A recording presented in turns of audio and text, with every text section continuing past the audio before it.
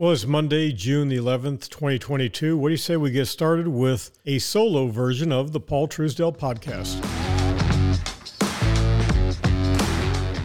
So when I started this morning, I thought I would use this series as a podcast for the new FOP podcast, which is Friends of Paul. That's something that I want to share real briefly with you. Now, this is the Paul Truesdell podcast, two Pauls in a pod. Usually it's myself and my son, who happens to be, again, named Paul Truesdell. He happens to be the second. I'm the first. We don't use juniors. It is what it is, what it is. But one of the things I've decided to do is to do, one that is just Friends of Paul. It's not password protected, but it's not going to be on third-party podcast players. So if you want access to it, you got to get a hold of me, and I'll tell you where to find it. Now, in that one, I don't hold back. And so in this podcast, I'm not really going to hold back too much either. So this kind of gives you a little bit of an idea of what we're going to be doing in the Paul Truesdell podcast, again, for Friends of Paul, the FOP. This one, we kind of take it kind of easy. But on FOP, I'm going to go hardcore. And the reason for that is, I got to tell you, I just think that it's time to be nice about it, but people can express their opinion. I think this whole thing about being politically correct and being afraid to actually call it the way you see it, I think that's really dangerous. I really, really do.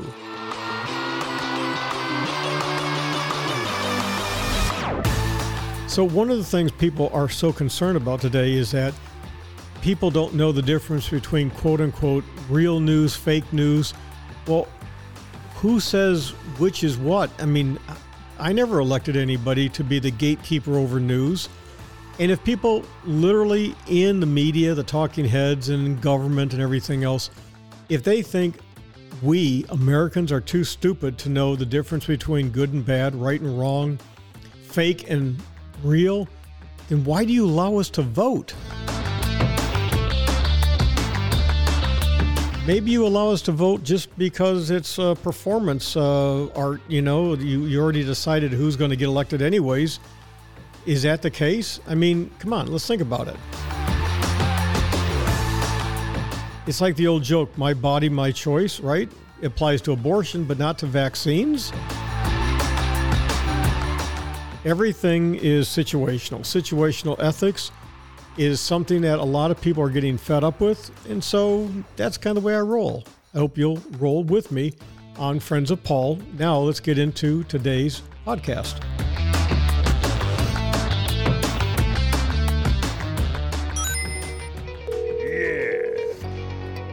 This is the Paul Truesdell podcast. Due to the extensive holdings of our sponsor, Fixed Cost Financial, and your hosts, you should expect that a conflict of interest exists with all companies discussed. And now, two Pauls in a pod. The Paul Truesdell podcast.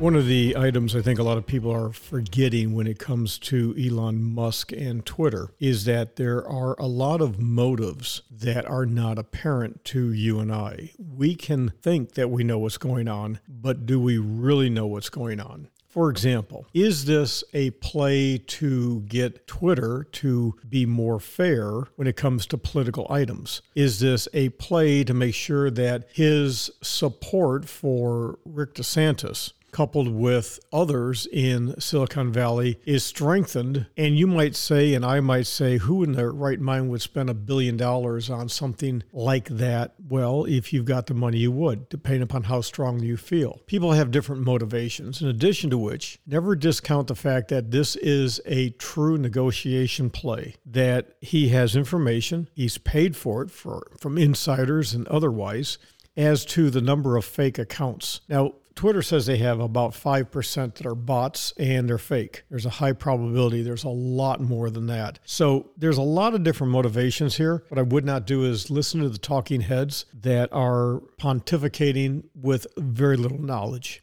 business is business. Business can be really rough. And this is the big boys table. And whether you like him or not, this fellow who's a little bit Aspergery has done pretty damn well for himself and has very few losses compared to the number of wins. Betting against Elon Musk is not recommended.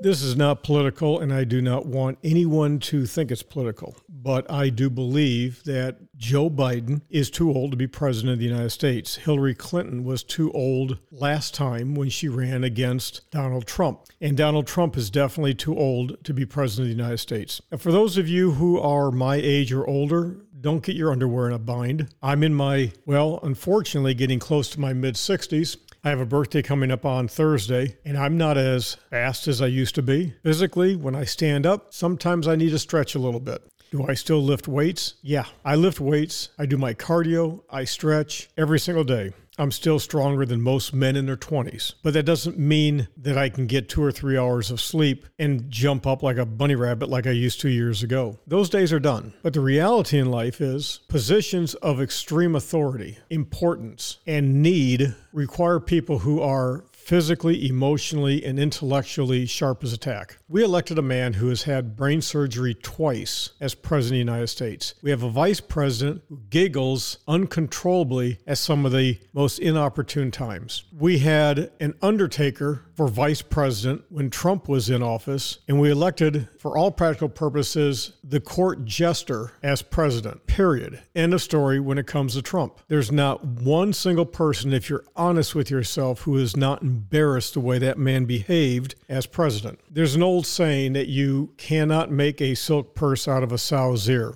Well, apparently sows come in all different shapes and sizes. And no matter how much you like her or think she's funny, Rosie O'Donnell will never win a beauty contest. She was not part of the lucky gene pool when it came to physicality. Is she funny? Absolutely. Has she gone sideways politically? Absolutely. Has she alienated a lot of the country? Absolutely. Does she endear herself to those who buy her crap? No doubt about it. And so in business, you don't need to be buddy-buddy with everybody. I don't try anymore. I always make more money and have better clients when I am myself and I stop trying to be politically correct. If I upset 90% of the population, I will lose an election. But in business, if 10% actually love what I'm doing and are fans, I make a fortune. And people in the entertainment industry understand that. Entertainment and politics, two totally different things. Trump happened to catch the wave where people were fed up and they wanted change. They didn't get it. There's no way, no how in the world did he get through the House and the Senate or with executive orders what he promised. And he was unquestionably torpedoed by Paul Ryan, who was then Speaker of the House. The Republicans, when he came into office, controlled the House and the Senate. Tell me what they did. Don't even start. Other than tax rate reductions and a few other items, most importantly being appointments to the Supreme Court, economically, we're paying the price for a lot of the things that have been going on for a lot of administrations. Now, I am a big fan, and I had the opportunity, the great pleasure, to meet Edward C. Banfield, a professor who passed away a few years ago now, who wrote the book The Unheavenly City, and then The Unheavenly City Revisited, The Moral Basis of a Backward Society, and his name is Banfield, Banfield.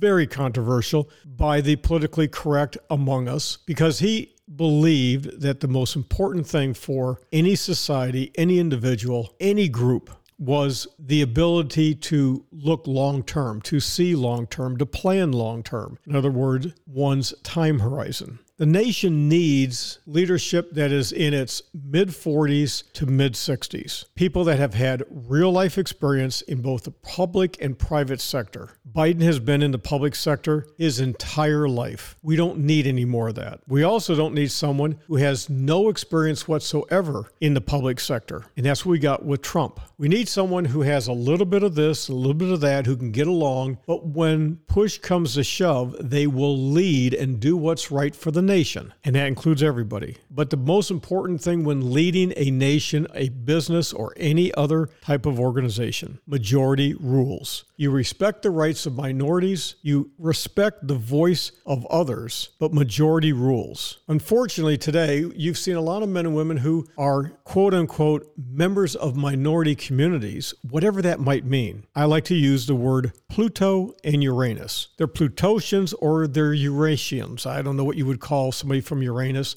other than they stink. That's the reason why I use that. So the bottom line is, well, Martians. Are you from Pluto, Uranus, or Mars? So here on Earth, well, we're Earthlings. We have the majority. But there's a small group of Martians here, and there's a small group of Plutosians here. Well, welcome. Thank you for being here, but we have the ways in which we do things. And we don't want the people from Uranus here because they literally cannot control their flatulence. In other words, they're passing gas all the time and they stink. So they need to leave. There's no room here for you because the gas you're passing cannot be trapped and used to burn for fuel purposes. You just simply stink. So you have to smile, you have to laugh, you have to relax. We don't have leadership in this country in any way, shape, or form. Nowhere. Not in the private sector, not in religious groupings, definitely not in political. That can be formal and hardcore when it comes to business. And then laugh at themselves. Have some fun. Be self-effacing. I do know of one guy, and that happens to be Elon Musk. I think he's funny as hell. Is he a little Aspergery? Hell yes.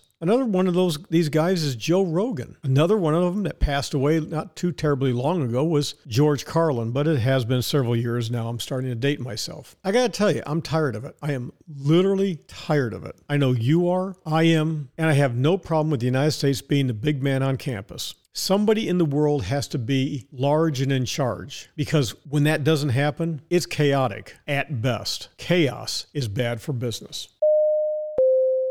I've spoken repeatedly about the problems that many will face when they are retired because of an overdependence on payroll deduction plans. I call it my piggy bank theory, and the piggy bank theory is based upon hardcore observation and working with men and women for many decades now who were very successful in their retirement and many who were incredibly unsuccessful in retirement. Those who were not successful, I have found, did not have a piggy bank. When they were children, they were not obligated to work to save money. They started off life on a free ride and they finished on a free ride, and they oftentimes blew their money. So I've always said you got to have enough cash. You don't want to dip into your investment portfolio when it's down. Buy low, sell high means that you need to have enough cash so that when the market is down, you don't take money out. And when things are up, you have to have enough maturity to say, look, it may continue to go up, but I got to take some profits. It's about having a personal investment policy statement. How often do you take your profits and diversify? Look at what happened with all of these people, primarily younger people, when it comes to Bitcoin and this idiotic NFT thing. But when you have a 529 savings plan, most of these are go-to investment vehicles that your typical financial planner puts you in. It may be a state-sponsored plan or it could be a private sector plan. It doesn't make any difference. And what happens is these things are on auto mode, whereas the child gets older, the investment gets more conservative. Now, what do you think has happened to a lot of these 529 plans recently? You're getting ready to pull the trigger. Fall semester is coming up and the portfolio is in the tank. So as a result, mommy and daddy and junior rocket scientist didn't plan properly to have enough cash just in case. A little bit of conservative approach to what happens if we have a big drop in the market. So things like bonds have gotten slaughtered this year. Oh, great. As we get older, we get more and more money into the bond portfolio. Oh, yes, inflation hasn't been around forever. Not a big deal. That's not true. Inflation comes, inflation goes. We've had an extended streak of low inflation. And now it hit. Congratulations, you're screwed. One of the things investment advisors, bankers, brokers, no matter whatever you call these yahoos, when they're charging you a percentage of the value of your portfolio, it's called assets under management. They want you to have more money under management. They want that portfolio to grow at all costs, so you tend to have too much money in the stock market, not enough money in cash, and then the alternative will be bonds, and look what happened there. So For those of you who have children, let's say a little bit younger, you got 5 or 10 years to go, true capital preservation using cash, making sure that you have things set up so you don't put all of your eggs in one basket. So you don't have a 529 plan that goes from 50,000 down to 20,000 or 25,000 overnight, and then you're stunned at what to do. Just think things through. It's common sense, which unfortunately is not all that common.